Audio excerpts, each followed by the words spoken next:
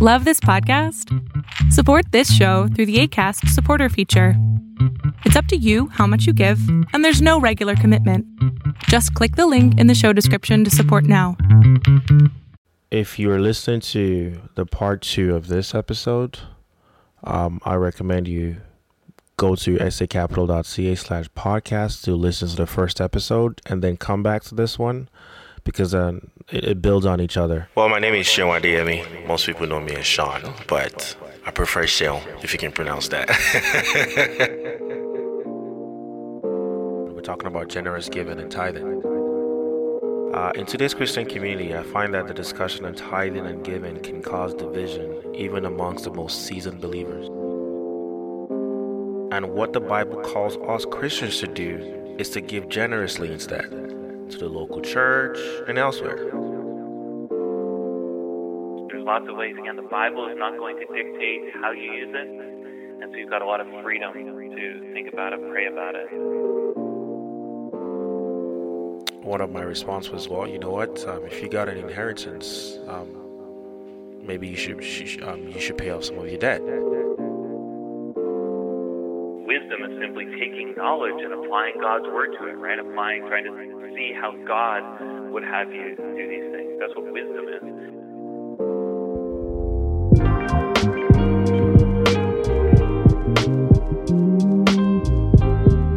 Thank you for tuning in. You're listening to the Dollar Savvy Podcast. And here's your host, Sean Adeyemi, President and Senior Financial Planner at SA Capital Advisors. Thank you for tuning in. Remember, for archived episodes, visit sacapital.ca/podcast. Also, we're giving you a chance to win a prize just for listening to this episode. Listen out for the code word and be the first to email podcast@sacapital.ca. And as a segue to that last response, the Bible commands us to be wise stewards and save for a rainy day. The question to Tim was, how do we then balance saving for a rainy day and yet living generously? The Bible does lay upon each of us a responsibility toward our own families, right? So there is a sense in which I'm responsible to provide for my family, even responsible to save toward an unknown future, right? And to save for that rainy day.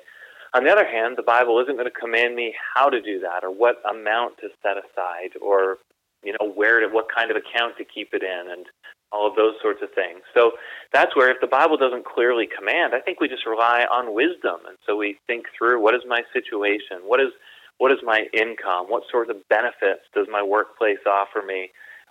Is my spouse working or not? All of these sorts of questions. And then we just save accordingly. So we shouldn't be reckless in our giving, so we have absolutely nothing so if we do lose our job or something, now we're dependent upon the church or we're begging. On the other hand, I think we can set aside so much that we can no longer be generous.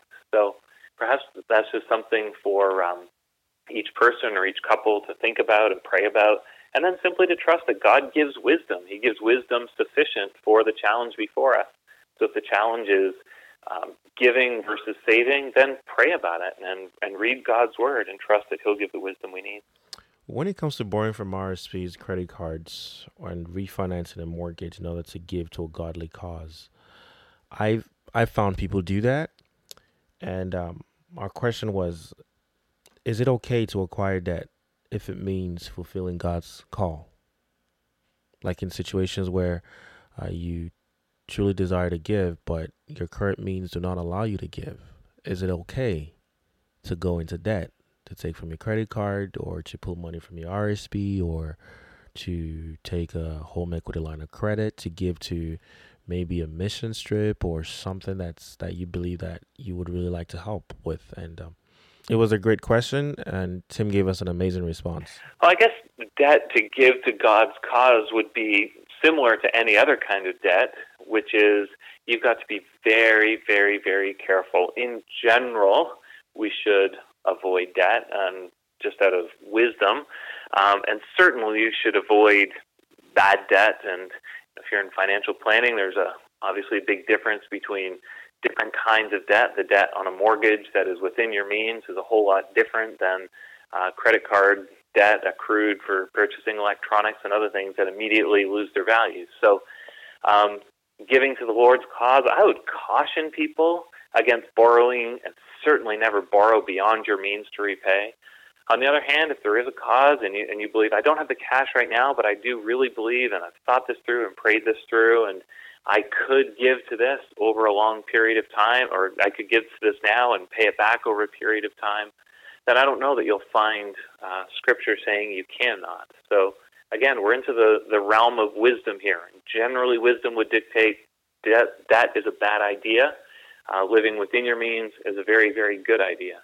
On the other hand, I think there's situations which maybe people would feel the freedom to do that and really feel the desire.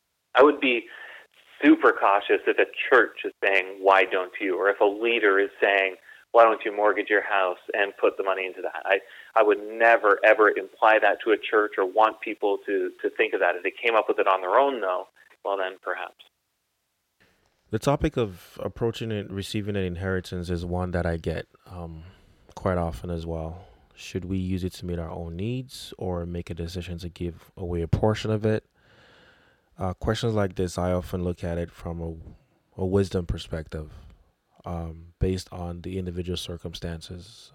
There's actually a scenario where a client was in a lot of debt, and one of my response was, well, you know what? If you got an inheritance, maybe you should pay off some of your debt.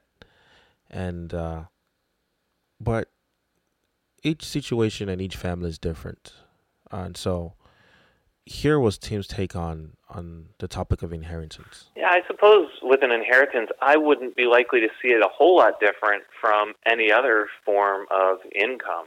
So if you're receiving it over a longer period of time, then why not just treat it as income and give away a portion out of generosity and keep the rest and use it for good things. If you receive it all at once, you might have to think through tax implications and so on. What would be wise? What would be the best bet?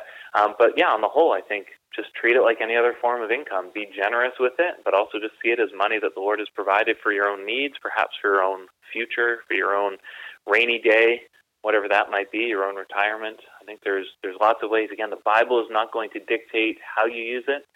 And so you've got a lot of freedom to think about it, pray about it, and to do what you believe is best.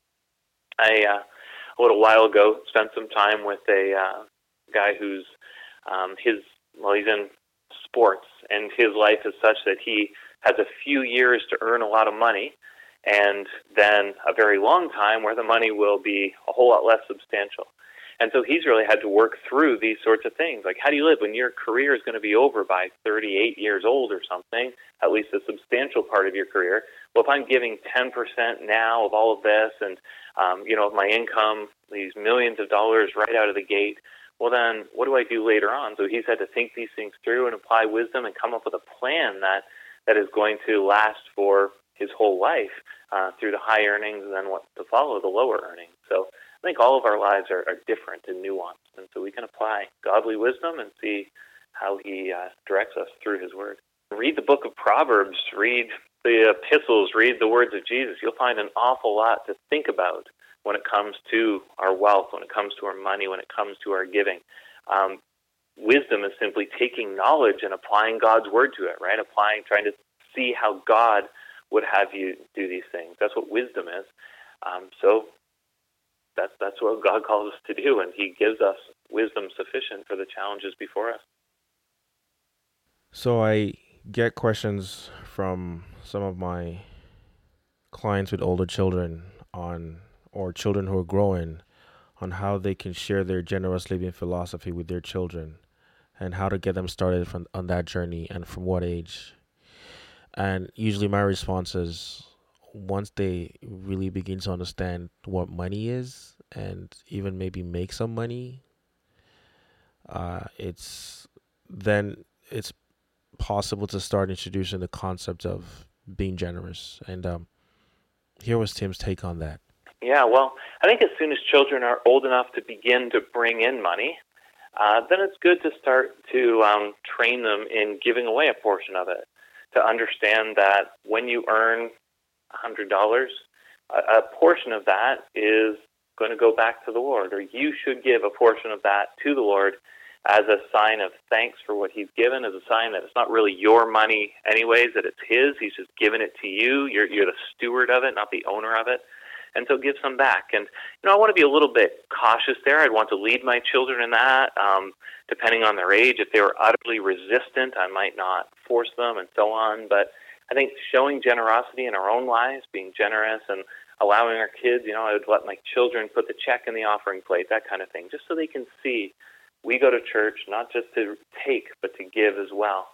And then to lead them in that, so that by the time they have jobs, they're starting to earn, and hopefully they understand the importance of generosity, and hopefully you've modeled something that they now just simply repeat in their own lives. And really that's what parenting is, right? Living godly lives before our children and hoping that they will then live as we live, or hopefully even better than we live. And Tim can actually be contacted at? Yeah, I blog every day at challies.com. That's CHALLIES.com.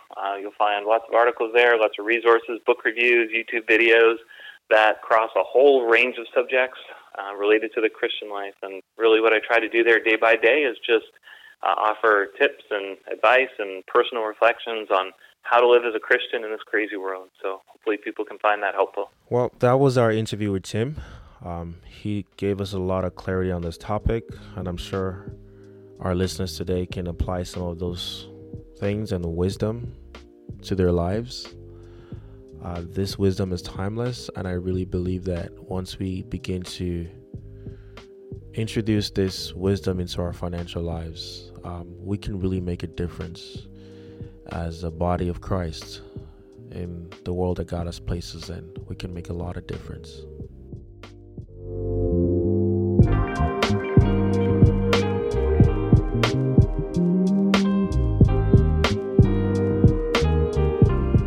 Thank you so much for listening to the Dollar Savvy Podcast. You can find us at sacapital.ca/podcast, and you can reach us at 1-888-365-8883, extension 377, or send us an email at podcast@sacapital.ca.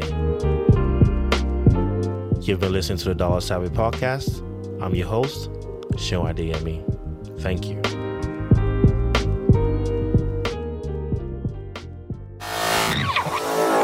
Madden and Mitchell Media.